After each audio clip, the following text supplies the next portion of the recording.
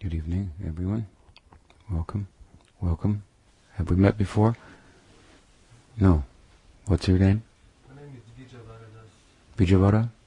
Very nice to meet you. Thank you for coming.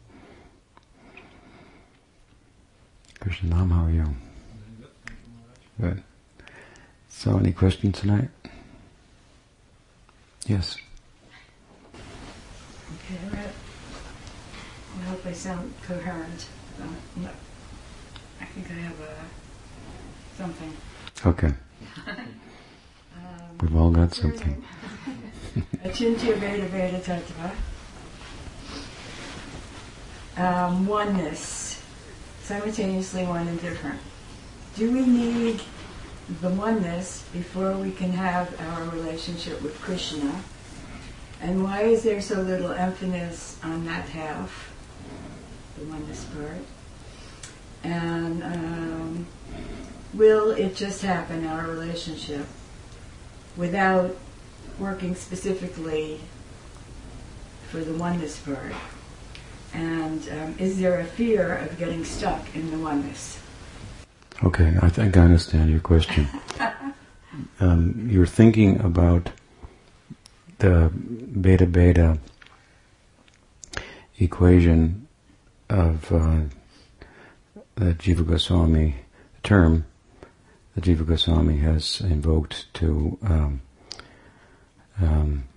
describe our metaphysical worldview. But there's an important word, beta-beta means one and different, and achintya. So achintya beta-beta. And we'll come to that, but if I understand correctly, the way you're thinking about it is that the oneness aspect pertains, the way you're thinking about it, to the Jivatma, realizing that it's not the body, and in that sense, one with the Godhead being consciousness, like the Godhead is consciousness rather than matter, and if that's required to be realized first before one can enter into what you're thinking of as the Bade, the difference, which constitutes a relationship with Krishna. And, if I understand correctly, you're asking along the same lines, almost to reiterate the question, that if a sadhaka doesn't go about trying to realize the oneness as you're thinking about it, will the difference, as you're thinking about it, in terms of a relationship with Krishna, happen automatically or not? Right? Pretty much that's it, yes. Okay. Okay. Well, I would say, first of all, there's more to the achintya beta-beta idea than that, and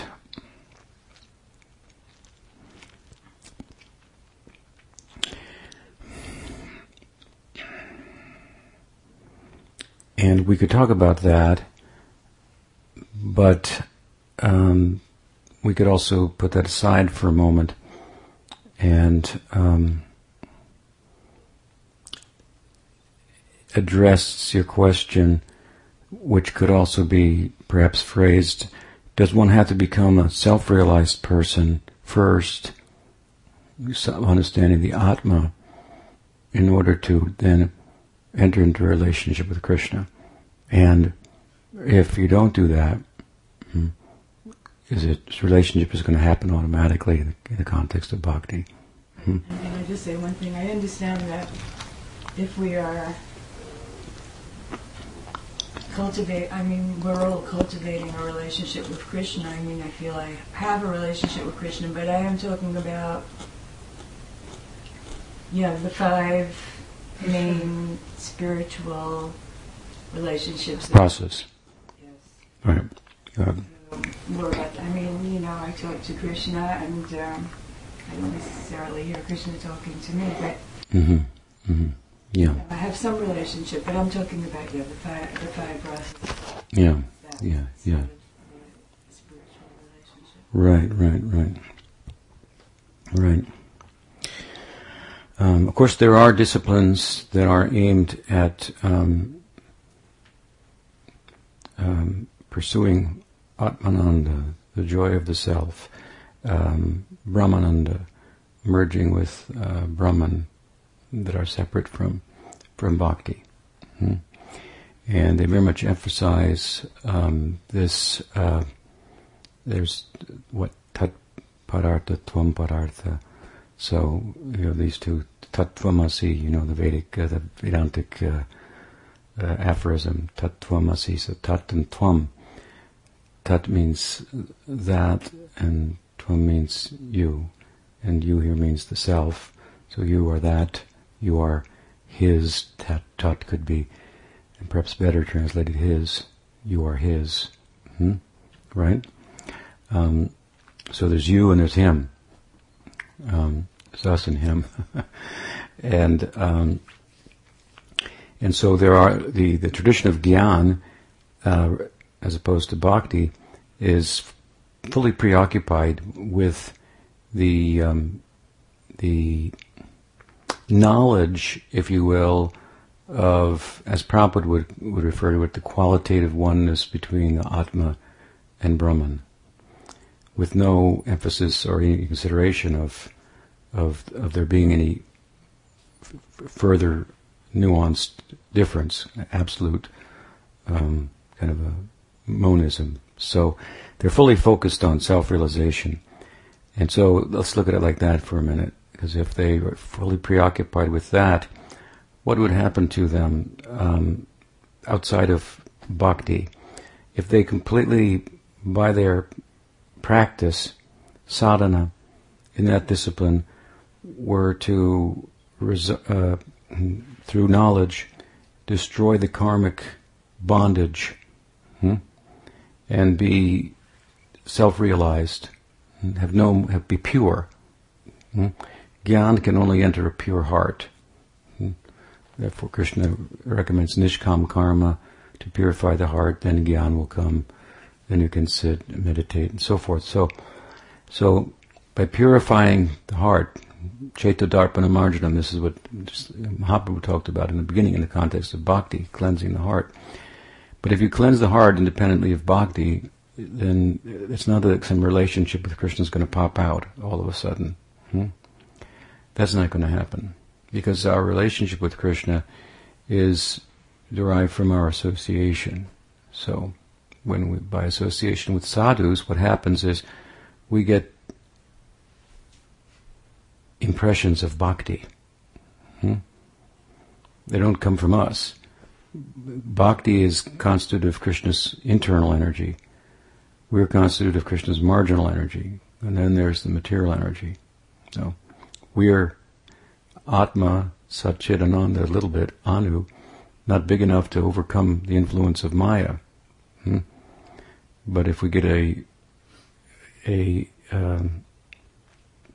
some greater capital from bhakti, then we can easily destroy Maya, dispel Maya, because bhakti can overwhelm even Krishna.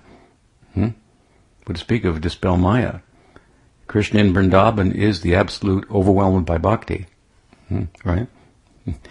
So sadhu sangha is the birth of bhakti, and it's the seed then of the bhava, the rasa, that we will attain. So association that we get over lifetimes, that will determine. It's understandable. If someone is steeped in Madhurya rasa or in Sakya rasa, for example, and preaching to us, explaining to us, teaching us, initiating us, and so on and so forth, it's not that their bhava is not going to have an effect. It's affecting everything that they do, right? It's the orbit around which their movements are turning. So that bhava is going to affect us invisibly. It's going to create impressions on our chitta, which has many material impressions on it, which causes us to act habitually, robotically in different ways that aren't favorable for bhakti. So when we come in touch with sadhus, gradually and invisibly there's this transmission of samskars. Samskars are impressions. Impressions come from outside and they impress on us. Impressions are not inherent, they come from outside. And so we get material samskars if we associate with alcoholics and whatnot, when we may, develop a samskar for drinking. So if we were to simply pursue self-realization independent of bhakti by some other method, and there are other methods out there, and we were successful in becoming self-realized, a little gopi wouldn't pop out all of a sudden, right? But the Atma would be freed from the material influence, and relieved considerably. That would be his bliss. Relieved that I don't have to die. I'm not hunting anymore, so no one's chasing me anymore. So we need the ingress of bhakti in order to have that potential, which we have, but we're only part of the equation, right? So if we have the ingress of bhakti into our lives, then in conjunction with that, we have the potential to be a player in the Leela of Krishna, in Dasya Sakhya Vatsalya, relative to our association and the sampradaya that we're in. So, now we're all devotees, so we have that influence in our life from the very beginning. There's the seed, right? And as we practice, the fact that we're not the body, which is kind of what you're talking about, and the need to realize that should come about naturally. You're asking if the rasa will come about naturally, without endeavoring to realize that you're not the body, so to speak. But the two are really not distinct, because if you're endeavoring to realize love of Krishna, then in the context of that, you're also endeavoring to deconstruct the material ego, as we were talking about last night. So bhakti includes within it an emphasis on purifying the Atma, and it does so different than Gyan or Yoga does as disciplines, transcendental disciplines, because it does so in the context of giving us a window of opportunity to enter into not Brahmananda but Rasananda. So, therefore, it in itself is the most powerful means to dispel the bodily conception of life, free us from that kind of contamination. And that is a byproduct of the bhakti. Therefore, Chaitanya Mahaprabhu has explained in Shikshastakam, as I cited just a moment ago, Chaito Darpana Marjanam. This is the kind of the beginning of the method to his madness, means cleansing the chitta, where all these material samskars are stored, material impressions, vrittis, and then they coagulate that together to make a samskar that forms a habit, and so forth. So the way in which we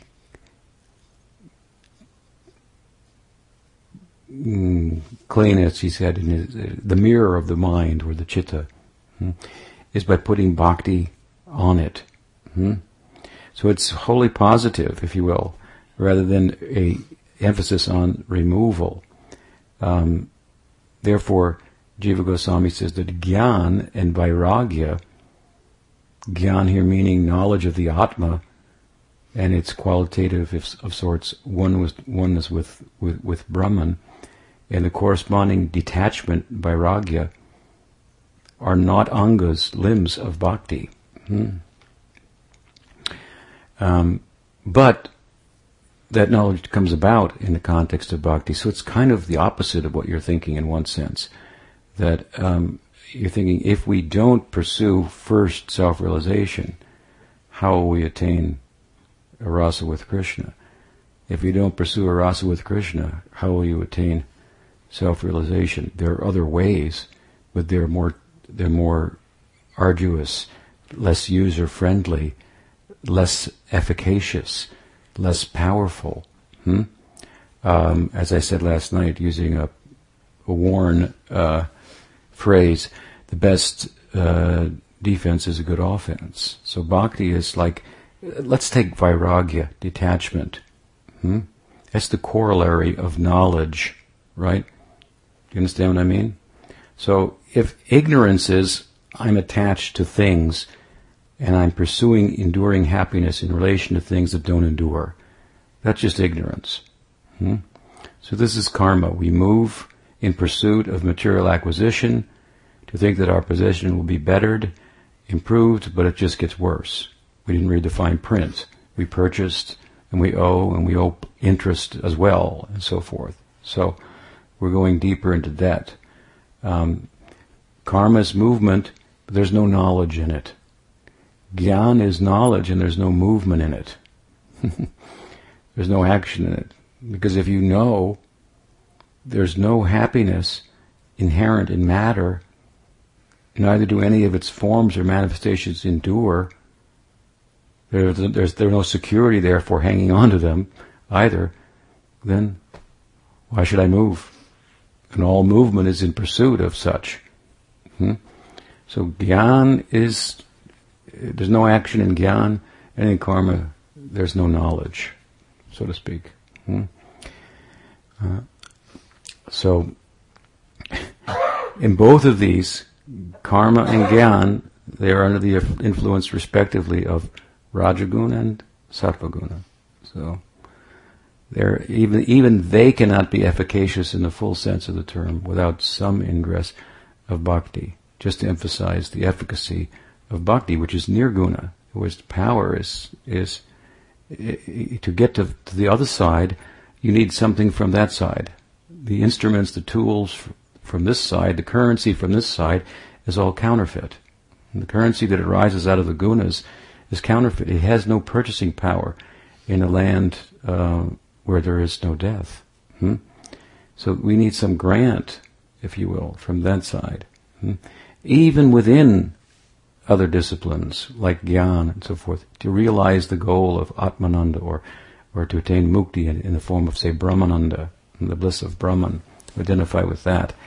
So the path of bhakti is really is about, as explained by our Goswamis, about attaining prem.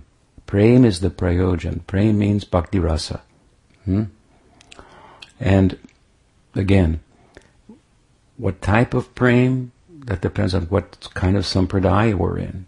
These sampradayas, they all have a certain explanation of the nature of existence.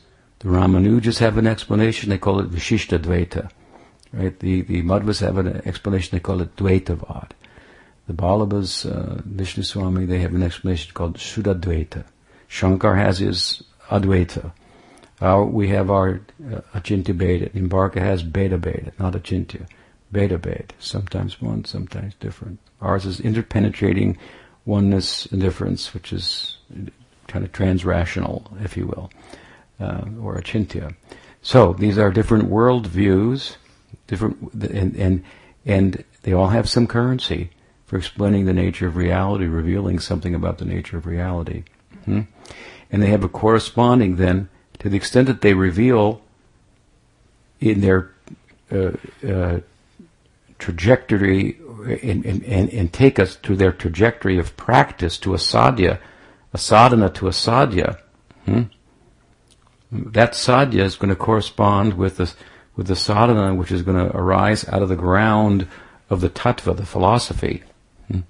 So we have a particular ground that we're getting our feet on, so to speak. That's the Chintu Bheda Bheda. And out of that dispensation of Mahaprabhu, certain rasas are available, possible.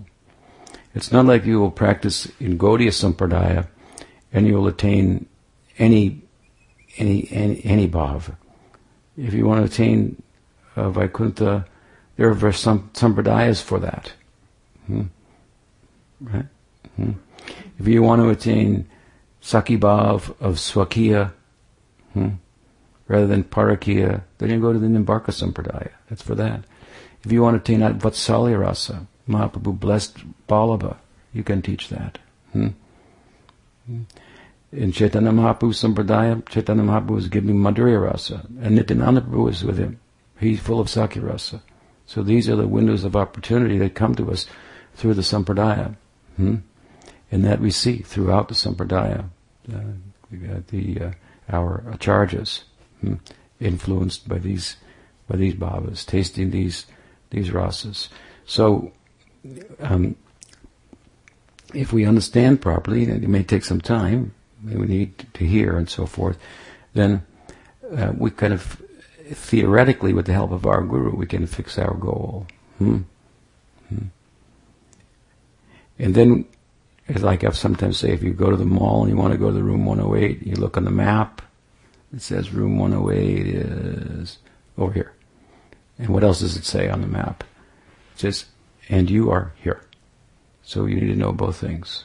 And then when you know that you're here and you have to go there, then you have to know where to step next, right, to go there. But I want to say the center of our practice is about where we're going. When I was young, in L.A., in New Dwarka, there was a guy, now I forget his name. Oh, who was it? He was a brahmachari at the time. Anyway, I was newer, and he came up to me and he said, you know, most of the devotees go to Vaikuntha. They don't go to Goloka Vrindavan. And I said, no, it can't be. I cried. I went in front of the deity. I said, no, that's not. Then later I realized he's wrong about that. This is not a Vaikuntha Sampradaya.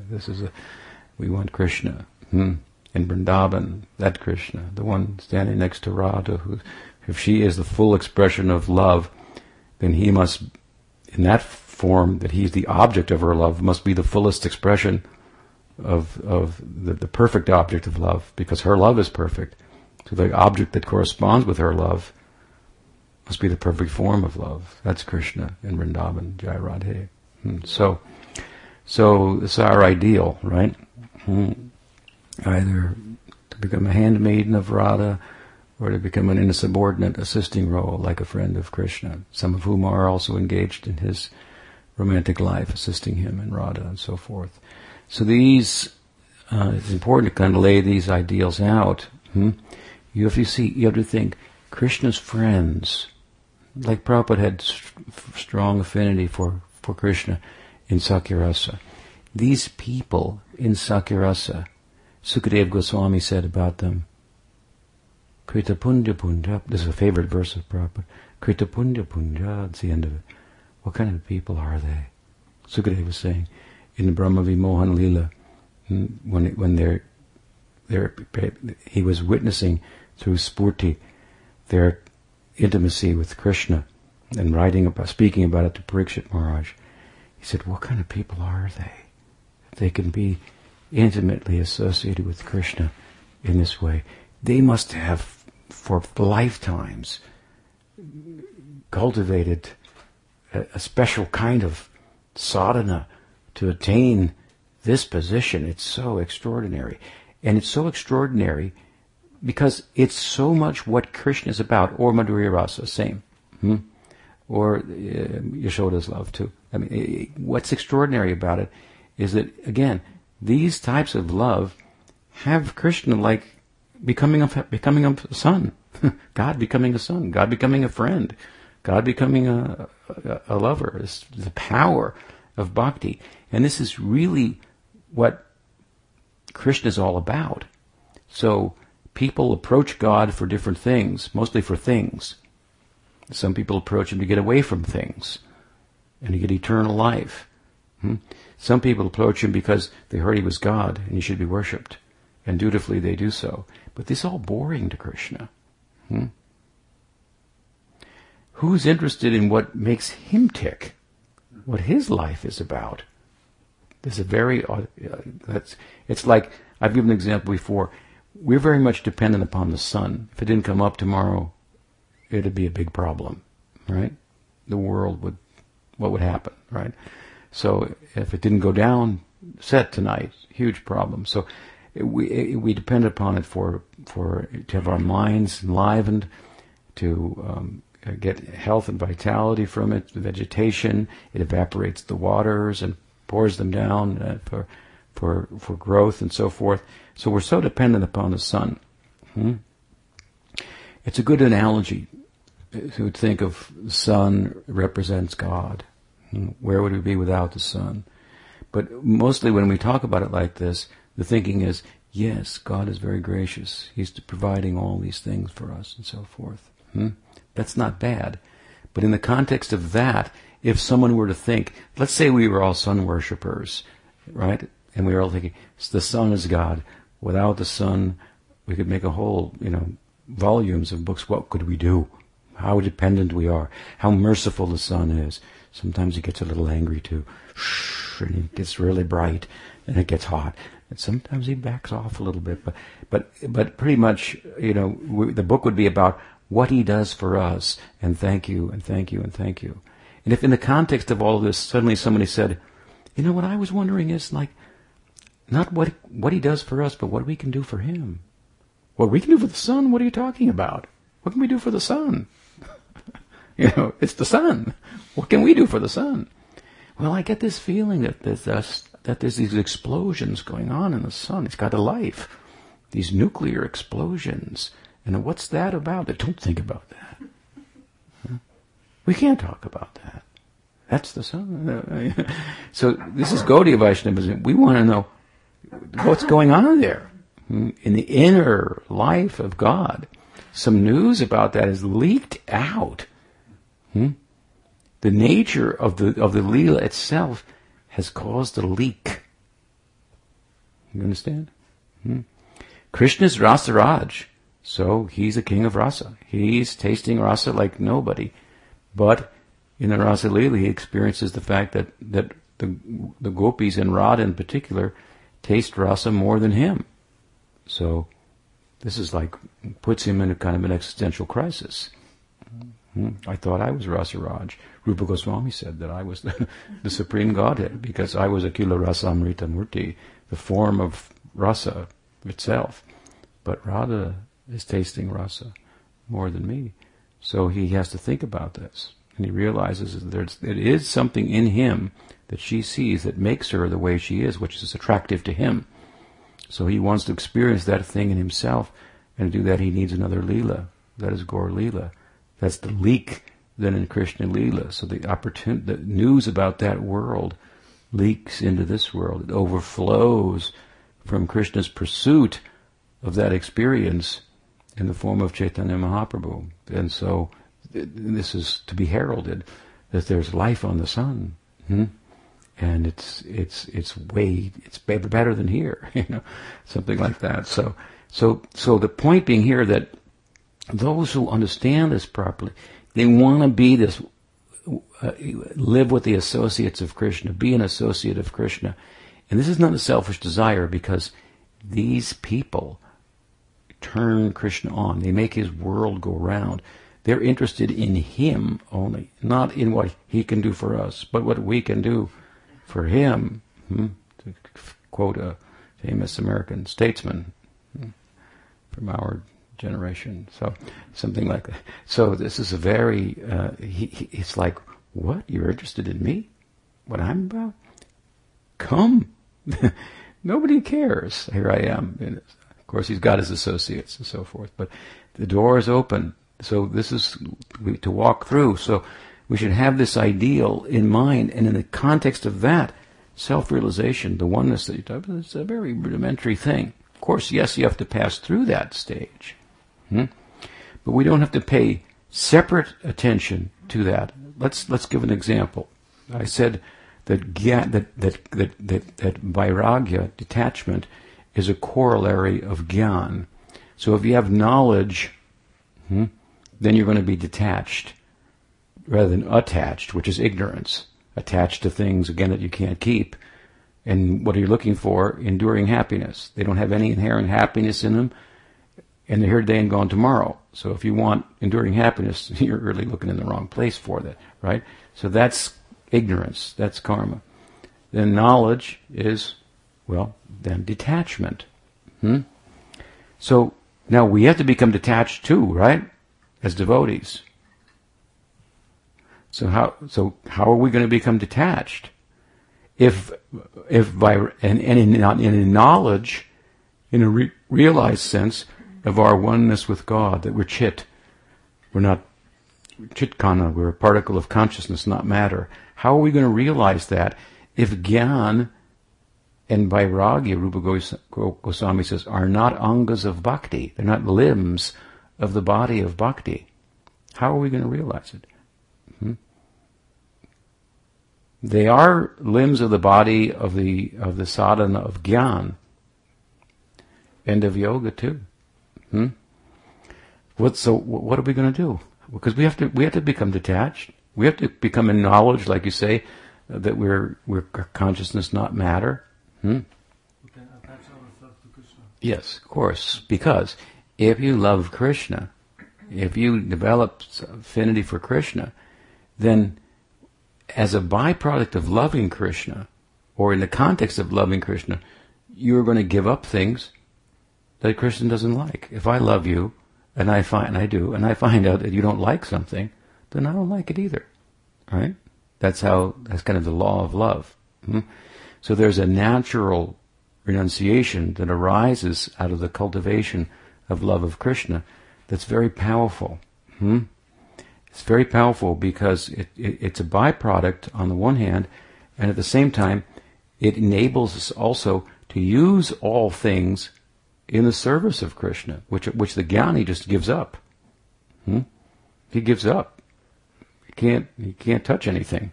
We can touch everything for Krishna, something like that. So this is the yukta vaira, anasaktasya vishayan yatarham upayunjita.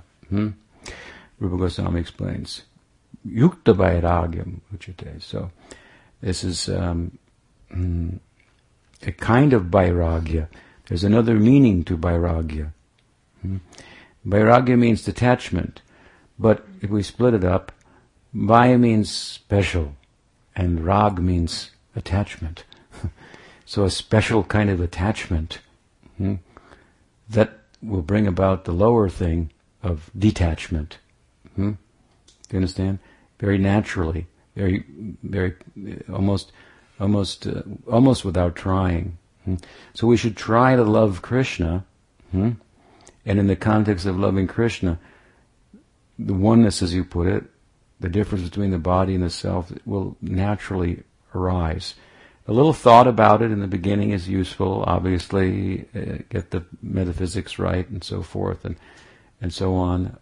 But the focus in bhakti is wholly, again, positive, and on loving Krishna, and the detachment is a secondary thing that comes about automatically. But now, then you have to practice in that way. You have to cultivate love of Krishna, and you have to. The knowledge that you do have to gather is the sambandha gyan, knowledge of bhakti and Bhagwan, the tat padartha.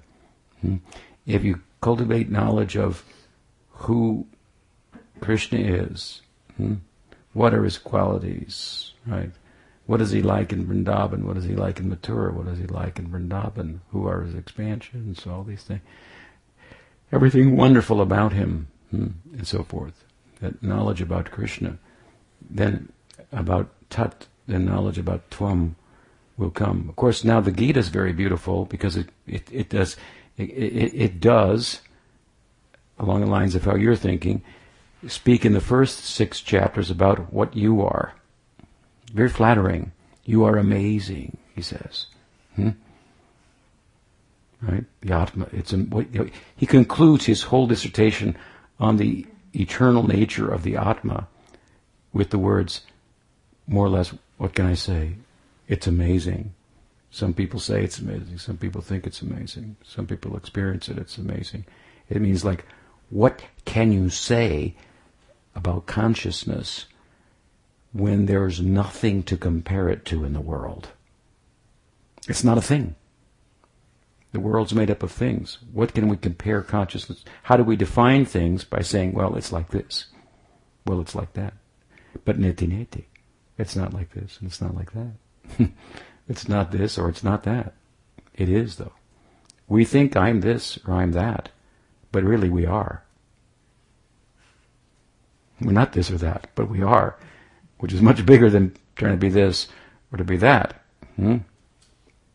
So it's a very abstract but beautiful thing that we are as an Atma. So Krishna kind of flatters us in the first 6 chapters by saying, you're amazing. Just see what you are. And then in the second 6 chapters, he appears to begin to talk about himself. But really he's only talking about bhakti. And in the context of talking about bhakti, of course, he has to talk about himself, because he's the object of bhakti. So the theological chapters. So he does give a little, you're not the body, first. And Rupa Goswami does admit in Bhakti Rasamrita Sindhu a little knowledge in the beginning about the difference between Atma and matter. That can be a little useful.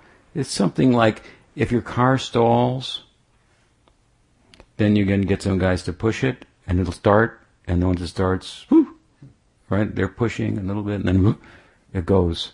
Something like that. So a little knowledge about and penetrating on it, the difference between consciousness and matter may be useful in the beginning, but it itself is not an anga of bhakti. Now, of course, Rupa Goswami says this, writes this, hundreds of years ago in the context of another culture, where such ideas are not very foreign, where there is a strong emphasis, for example, on the knowledge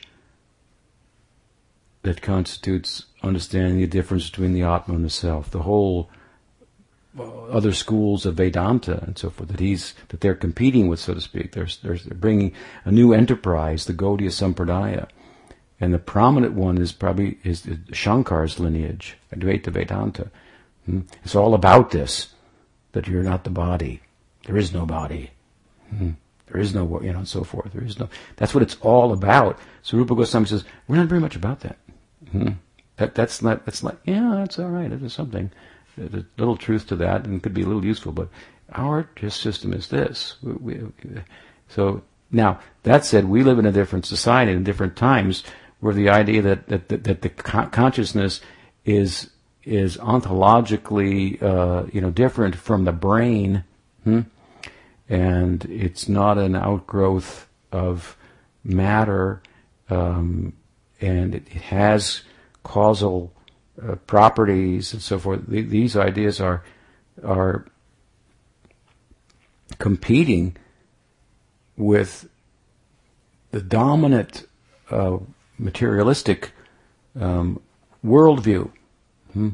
That the direction in which it's going is that human beings are machines, really.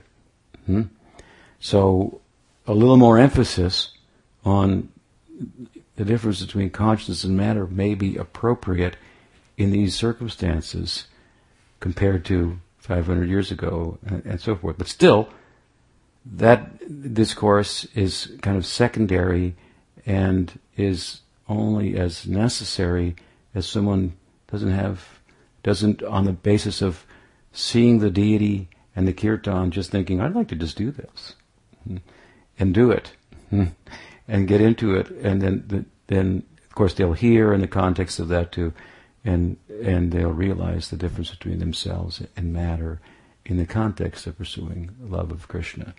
So it's a little bit the reverse of what you're talking about, but what you're talking about is important. And that said, while it's the reverse, at the same time, it's true that you will realize yourself to be different from matter before you attain rasa with Krishna. But your focus is on rasa. And in order to get there, well, you have to separate from matter. So we go through the different stages in bhakti.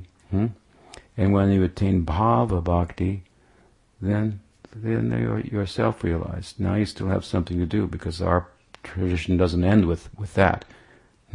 Now there's the hands-on cultivation of rasa. It's not as hands-on in sadhana bhakti, but still, this is our ideal. We fix it up and we apply ourselves appropriately relative to our adhikar, our position, to attain that. So you will pass through self-realization on the way to rasa. But we don't have to focus just on self-realization here, forget about rasa and everything like that, and then we got that down, now I'll turn to rasa. Does that help? Mm-hmm. Yeah. You had a point you wanted to raise? Yes. The knowledge about the difference between body and the soul in Gita is given to us in the context of our relationship with Krishna. So considering this, we know that one of the anga of bhakti is actually hearing the Krishna and hearing about Krishna. So can we say that actually it is devotional service and it is bhakti, this knowledge which is sambandha gyan given in the context of relationship? Sambandha gyan is one thing, but angas of bhakti are another. So the point I'm making is that there is actually a practice that is an anga of the gyan marg, for example, called vairagya. And so you find this naked sadhus, and they're performing extreme vairagya, detachment. That vairagya is not a way. It's not part of our way, but it's a result of the way that we, the course that we're on. It's a byproduct of it. It's not the way. In fact, our way is the opposite. Because the way we advance in bhakti is not by vairagya, but by sangha. You see, sangha is the opposite of vairagya. In other words, vairagya is giving up, moving back, stepping away. Sangha is coming together, meeting with others. In vairagya, you can't have any friends there. In bhakti, it has that power. You can have friends. So knowledge of the self, detachment, and so forth. Obviously, these are results of bhakti. This occurs in the context of cultivating bhakti. It's part of sambandha gyan, you can say, but abhideya is another thing. Sambandha is one thing. Abhideya is the practice, angas of bhakti. This is the difference. So to cultivate vairagya and as a practice and the oneness between jiva, atma and Brahman, that is not part of the abhideya, not one of the angas of bhakti. Yes, Krishna explains you're not the body, of course. We do that. That's part of the sambandha gyan. What is the jiva? What is maya? What is the relationship between maya and jiva? What is Bhagavan? What is the relationship between Bhagavan and maya and jiva and so on and so forth? But sambandha gyan is one thing, you understand. Abhideya is another thing. It's the same thing for me, because it's like practical. You think sambandha and abhideya are the same? In the sense that abhideya is practical application of sambandha. Yes. Out of a certain sambandha or conceptual orientation, activities will arise. So, in the context of bhakti, you will realize that you're not the body. That's true. But vairagya as a discipline is not an anga of bhakti.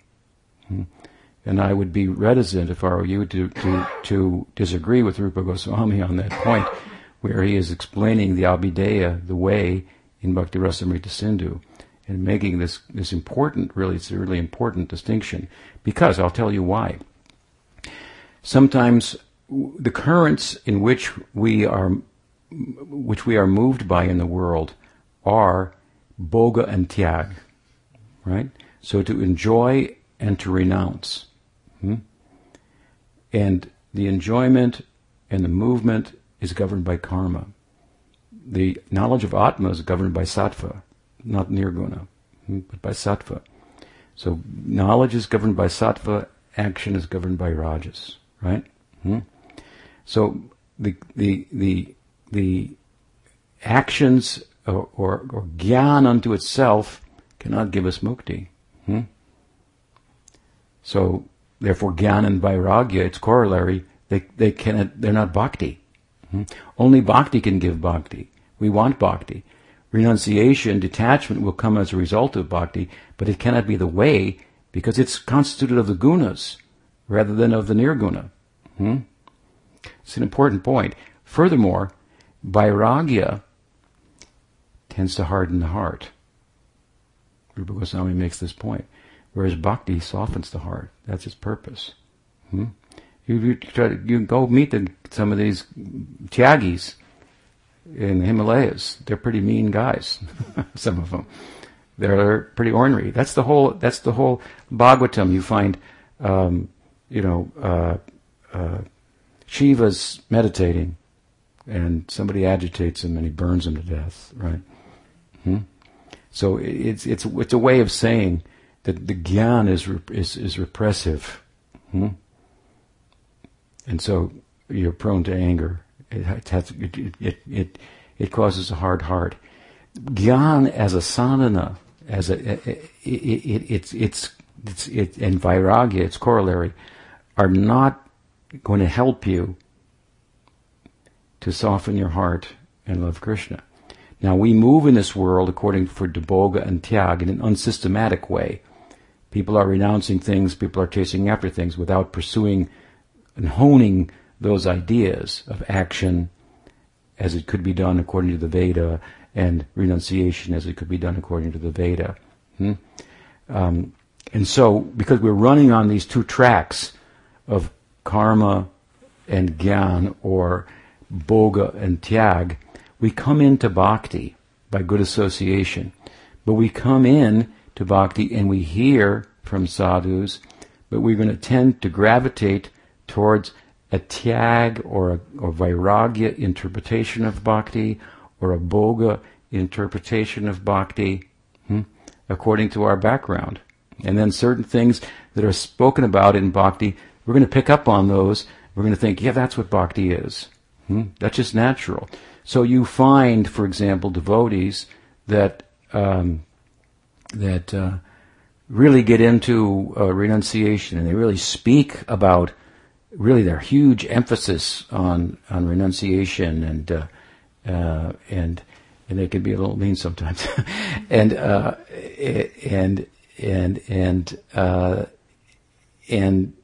Rupa Goswami says adhikar for bhakti is not too much inclined towards renunciation, not too much inclined towards bhog, towards enjoyment. It's the middle path, because in bhakti you're going to have to renounce and you're going to have to enjoy. If you come to the temple and I say, here, please take this Mahaprasadam, you say no, that becomes an offense. If you take it and it's a gulab jamun, you have to enjoy it. The jnani will say no. He might. That makes offense, problem. But you have to enjoy it. And sometimes things you will have to give up also, because they're not favorable for Krishna. So we will do gyan, we will do vairagya, detachment, when it's appropriate for bhakti, in the context of bhakti, but it's like just kind of a side affair. It just happens. If I love you, then I'm going to give up things that are not pleasing to you. So it's a very important point of Rupa Goswami's. He makes it right in the context of explaining the angas of bhakti. And again, he's comparing it to a different path that has a different goal. So if we incorporate things from other paths into the path of bhakti, then you're not going to get the same result. One time Pujapad Sridhar Maharaj met a fellow. He told us when he was young, he met a fellow, and the fellow said, yes, the ideals of Chaitanya Mahaprabhu, they're very high. That is the highest thing. The prem, that is the highest thing. But because it is so high, first we have to learn the wisdom of the Buddha. When we become accomplished in that, then we will go to the path of Shankar and learn his dispensation. And after that, we'll go to Patanjali, and then gradually we can take to the path of Chaitanya Mahaprabhu. And so Sridhar Maharaj said, that's a very interesting idea, he said, but that's not what Chaitanya Mahaprabhu taught. So we go to the highest ideal. We may think, I'm not qualified for that. That's true, but you are as high as your ideal is. If your ideal is high, then Mahaprabhu accepts you. This is his ideal. Apiched sudaracharo. Pajate mamananyavak sadureva samantoya. Samyag vyavasito visa. He has the high ideal. Give him some slack. Something like that. It's just like, if you have a man and he's the CEO of an 11-story, 10-story corporation, and you are the doorkeeper in the building next door, the doorman, and it's a 108-story building. Your position is better. How can that be? You're just a doorman, and he's a CEO. Because you could work your way up in time and become the CEO of a 108-story building, and he would look like a doorman down there on story number 10 in comparison. So the prospect, the ideal, the generous dispensation that we have been blessed with, that should be embraced wholly for what it is. It's not going to be enhanced by mixing it with the past. If you want to mix Gyan with Bhakti, you could do that. But that is not Ananya Bhakti. That is not the Uttam Bhakti. That is not the sadhana of Uttam Bhakti given by Rupa Goswami. So the result will be different. And it's not a bad thing. If you want to mix Gyan with Bhakti, then you can attain Brahman, you can attain up to Shantarasa. That's possible. That would be the higher end of that. But Rupa Goswami is teaching unmixed Bhakti, of the sadhana type, of the bhava type, and of the prem type. So you want to be an Uttam Bhakta of the sadhana type. You had a comment? Yes, my comment was not from the point of view of partial understanding of Krishna, but from the complete understanding, where there is Prayojana, there is Abheda, and there is Sambandha. So this is like the foundation that we have this relationship with Krishna, and it's loving relationship, and it is executed by devotional service with the goal of pleasing Krishna. So my understanding is that from this point of view, this understanding that we are not the body and we are servant of Krishna is part of this complete process. It's part of the Sambandha Gyan. It's not Abhideya though. It's not an Anga of Bhakti. You don't understand the difference. For me, I've already explained it.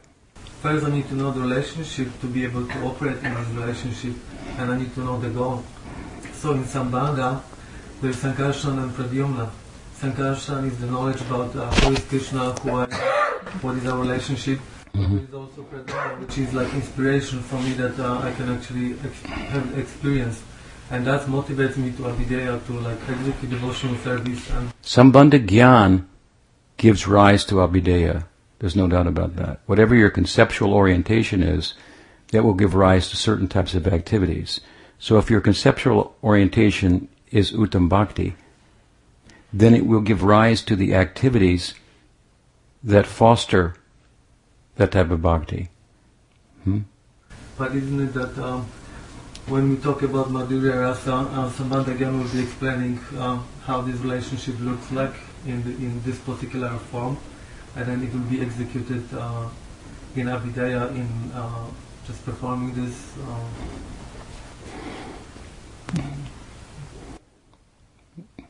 Let me ask you this. Yes. Because you somehow want to make Gyan and Vairagya an Anga of Bhakti, part of Abhideya. I completely agree with Srila Rupa Goswami that... See, how would you do that? and Jnana, which is knowledge about that I'm not this body, without knowing I'm Krishna's servant, is useless.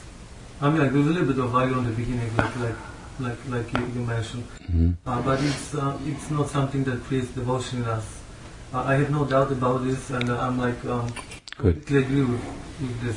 I see. It's not my arguing, but what became interesting for me, it was that thought that when Krishna explains Bhagavad Gita, because he's talking the Bhagavad Gita in the contents of like complete pure devotional service, that this element is included, that okay, I'm not this body, Krishna is eternal, so I need to first understand that I'm eternal to understand my relationship, that it will be not part of this jnana which is meant for those who try to attain Brahman, but it will be actually part of bhakti, because it is part of bhakti as well, in the sense that this is the Well, foundation where we're starting the whole process. Yeah, it's part of the Sambandha We're Gyan. actually giving it with the proper conclusion.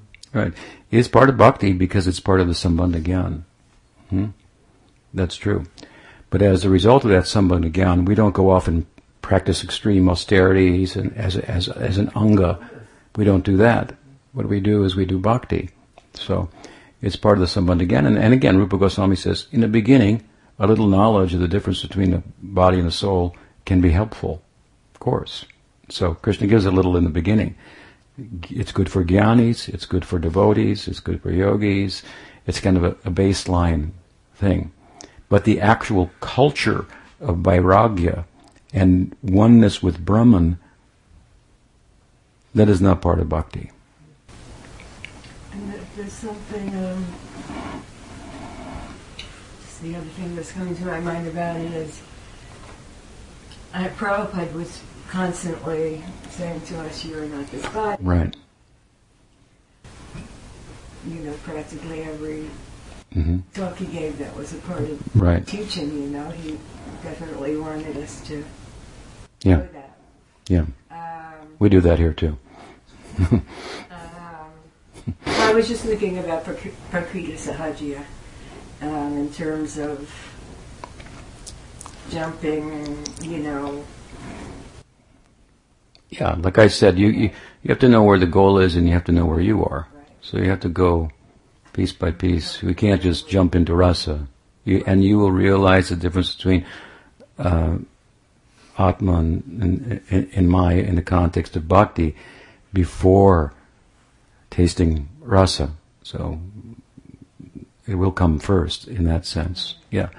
Yeah, I mean, it's a foundational point of all schools of Vedanta. I mean, it's central to our whole worldview. Again, consciousness is not a product of the brain, an epiphenomenon of the brain. It's not, and it's causal. It has causal efficacy in the world and so forth. These are all, and when we go over these points over and over and over again, we try to do it in the with contemporary sensibilities with regard to the arguments and philosophical currents in the world and in science today, so that we can speak about it in a way to educated people, that they might see that we're not just religious fanatics here. As far as the Sahajya whole thing goes, it's really these. There's of course different ways to look at that. I think the way you're looking at that is those who are unbecoming because they are ahead of themselves, so to speak, in their head, and not giving attention to foundational points that are important. Once I was asked by a devotee this was years ago, who was a member of ISKCON. He was at the time, I was not, and he had been hearing from Bhaktivedanta Narayan Maharaj. And so he asked me, he said, how can you hear, how could Sridhar Maharaj talk about high topics and then people wouldn't get confused? Because in his circle, apparently, higher topics were being discussed and some people were becoming confused. And imitative or whatever kind of thing, the problem that you're seeking to address in one sense, right? So I replied to him, I said, well, actually, Sridhar Maharaj, he tended to talk about the lowest things in the highest way, and more than higher things. And then, very tastefully also, the ideals. So we emphasize the ideals here, the goals and so forth, that it might be clear. And we get to work where it's necessary to apply ourselves relative to our adhikar. And that's very important. Yes. Okay. Topic. So far as oneness, I have friends, I live near Woodstock, that people that are into all kinds of spiritual paths. Yogis and jnanis and, Neo-Vedantins. And, I get into discussions with my friends all the time. You know, I have one friend that's very much into worshiping Divine Mother. Mm-hmm. And he just asked me the other day, he said, Prabhupada didn't worship Divine Mother at all? And he's actually really into Kali, especially, Mm-hmm. of all the Mm-hmm. aspects of Divine Mother, you know. And, you know, many people, they'll say, well, it doesn't matter, Shiva, Kali, Durga, they're all one in the end, you know. So that's another thing about the oneness, you know. And I mean, I tell them what Prabhupada says, and I don't know whether they totally accept that or not. Mm-hmm. You have to be artful in that kind of situation to make a point in such a way that they may not feel that it's sectarian, and it includes what they're thinking but extends it and improves upon their thought. You know, Durga, Kali is another name for Radha also. There's some confusion for me in that I haven't really read any other scriptures, but I've heard that there are, you know, Shiva Purana. Yeah, there are. You know, where they're saying, you know, that Shiva is the Supreme Lord. Yeah. Mm-hmm. For instance. Yeah. And so, you know, how do You have to. Prabhupada used to say, well, Krishna spoke the Bhagavad Gita. Of course, we have the Bhagavatam. But I don't quite know what to say, you know, when, well, is the Shiva Purana correct, or is the Bhagavatam correct, you know? Right. Well, that... or are they all correct? they're all correct. They're all correct, but you have to study Tattva for that, of Jiva Goswami. But the point is that the sacred texts are vast, and they speak in different ways to create teachable moments for people in different, differently influenced by material nature. So, the Shiva Purana speaks to a certain class of people who will be attracted to Shiva. They tend to be more tamasic in their influence and so forth. So you get a lot of people who like to smoke ganja and worship Shiva and so forth. So it's a way of bringing them in. But if you know, the thing about Gaudiya Vaishnavism is it really takes this whole entirety of the sacred texts and looks at them and sees which Puranas are governed by which modes of nature. Shiva Purana for the people in the mode of ignorance, Brahma Purana for those in the mode of passion. You have the Vishnu Purana, Padma Purana for people in the mode of goodness. You have the Bhagavad Purana. That's about the Nirgun. And you have all the other Puranas glorifying the Bhagavad Purana. So you have to bring out the quotes from the Shiva Purana, the Matsya Purana, the Kurma Purana, all paying obeisances to the Bhagavad Purana. But it's hard to do with people like that. You have to invite me up there sometime and invite your friends over, and we'll give a talk, or Maharaj, and try to help them, you know, get a broader perspective. There are some very kind of simple ways to talk about our ideal. One of them that I'll share with you that may be useful is that it's one thing to love to exist.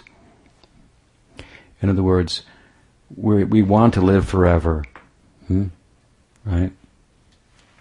And so there are spiritual paths that teach us how we can be eternal, like the ones your friends are following, right? That's part of their ideal. They're going to get mukti, liberation. They're going to live eternally, and there's going to be a lot of bliss in knowing that I'm eternal, compared to the lack of bliss that means I've got to make sure I got enough money in the bank to pay my mortgage, and something's always going to come and get me, and I'm on death row here. So I'm living with some inhibition, some fear, and so forth.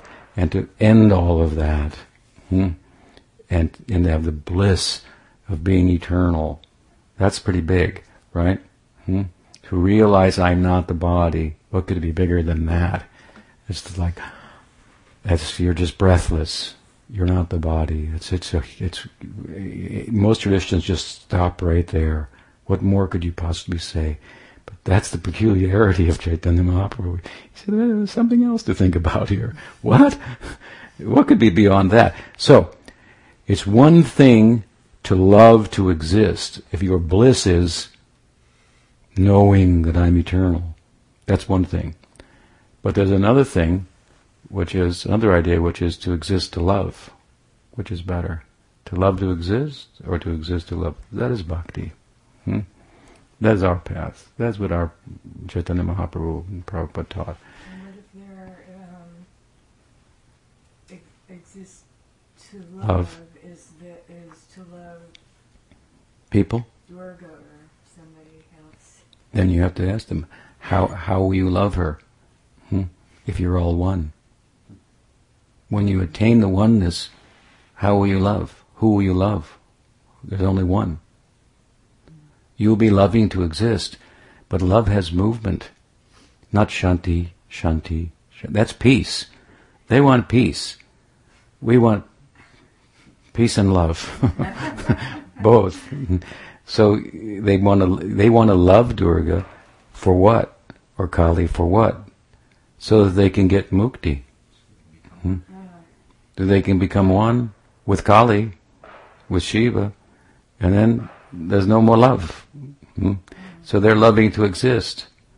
There's love there, but they're not loving to love. See, bhakti is only for its own sake. We're doing bhakti for more bhakti.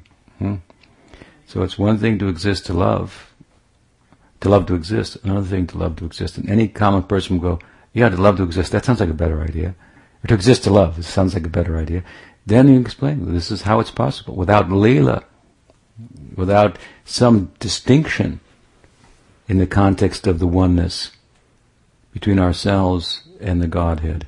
How can there be reciprocal dealings? Therefore, Abheda, Abheda. You want Abheda. We want Abheda and Abheda. And everybody wants Abheda and Abheda. Just take love, for example. In love, everybody wants to become one. And then everybody needs a little space for themselves too. So, like Eastern Europe, it was all the one, the Soviet bloc. And then everybody wants their own, on this stand, that stand, there are many different countries there. I don't know them all, forgive me, but they all want their ethnicity and difference and distinction and so forth. So everybody wants unity and everybody wants diversity at the same time. The Mahaprabhu says it's possible in our sampradaya. You can have unity and diversity. You can become one in love with the Godhead. Love is about becoming one. That's a fact. In love, how it happens though, is I take your heart, make it my heart, and you take my heart and make it your heart. So there's still you and me. You're working only for my desires. I'm working only for your desires. Sadhunam hridayam mayam. Krishna says it. Devotees are my heart. And I am theirs. This is love. So there's a unity there. Kishore and I are one. Doesn't mean I'm Kishore and Kishore is me.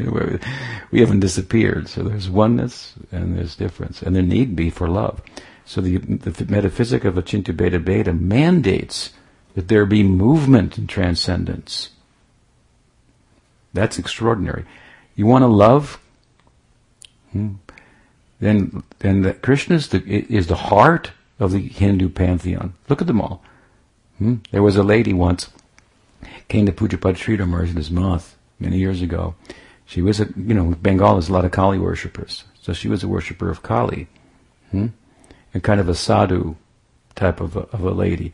So she came to hear from Sridhar Maharaj. And so, he's a bhakta. So she was looking for some philosophical discussion, right? Making the points and let's go back and forth and so forth. And he said he could understand that just by her disposition. So he said, describe Kali to me. What is the picture?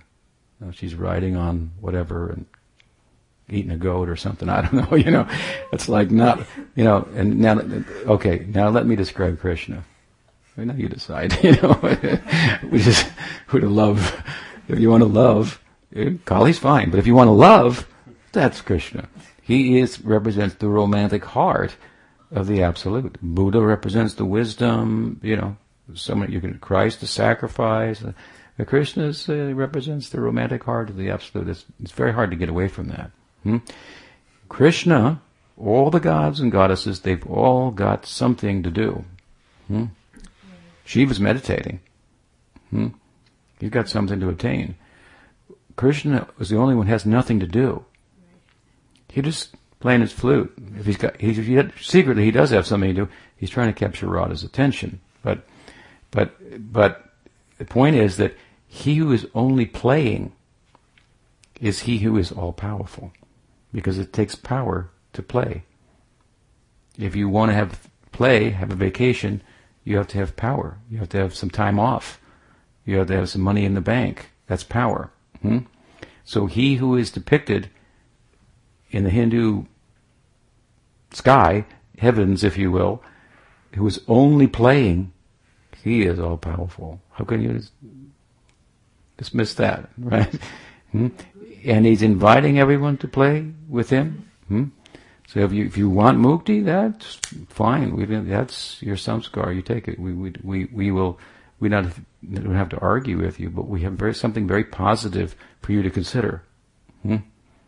That prem, that bhakti can give mukti, but mukti cannot give bhakti. So you tell me which is more powerful. You ask them, can bhakti give mukti? Yes. Can mukti give bhakti? What? The answer is no, actually. Not the kind of bhakti we're talking about. There is a kind of bhakti, obviously bhakti is included within mukti, but pursuing mukti, this type, Brahma Sayuja, which is what they're acquainted with, there's no movement. The Swarup Shakti is not operative there. In Vaikuntha, the Swarup Shakti is more operative. Therefore, Bhagavan, who is Brahman, is Bhagavan, is Paramatma. The Paramatma or Bhagavan Narayan in Vilas, he's moving the power of bhakti.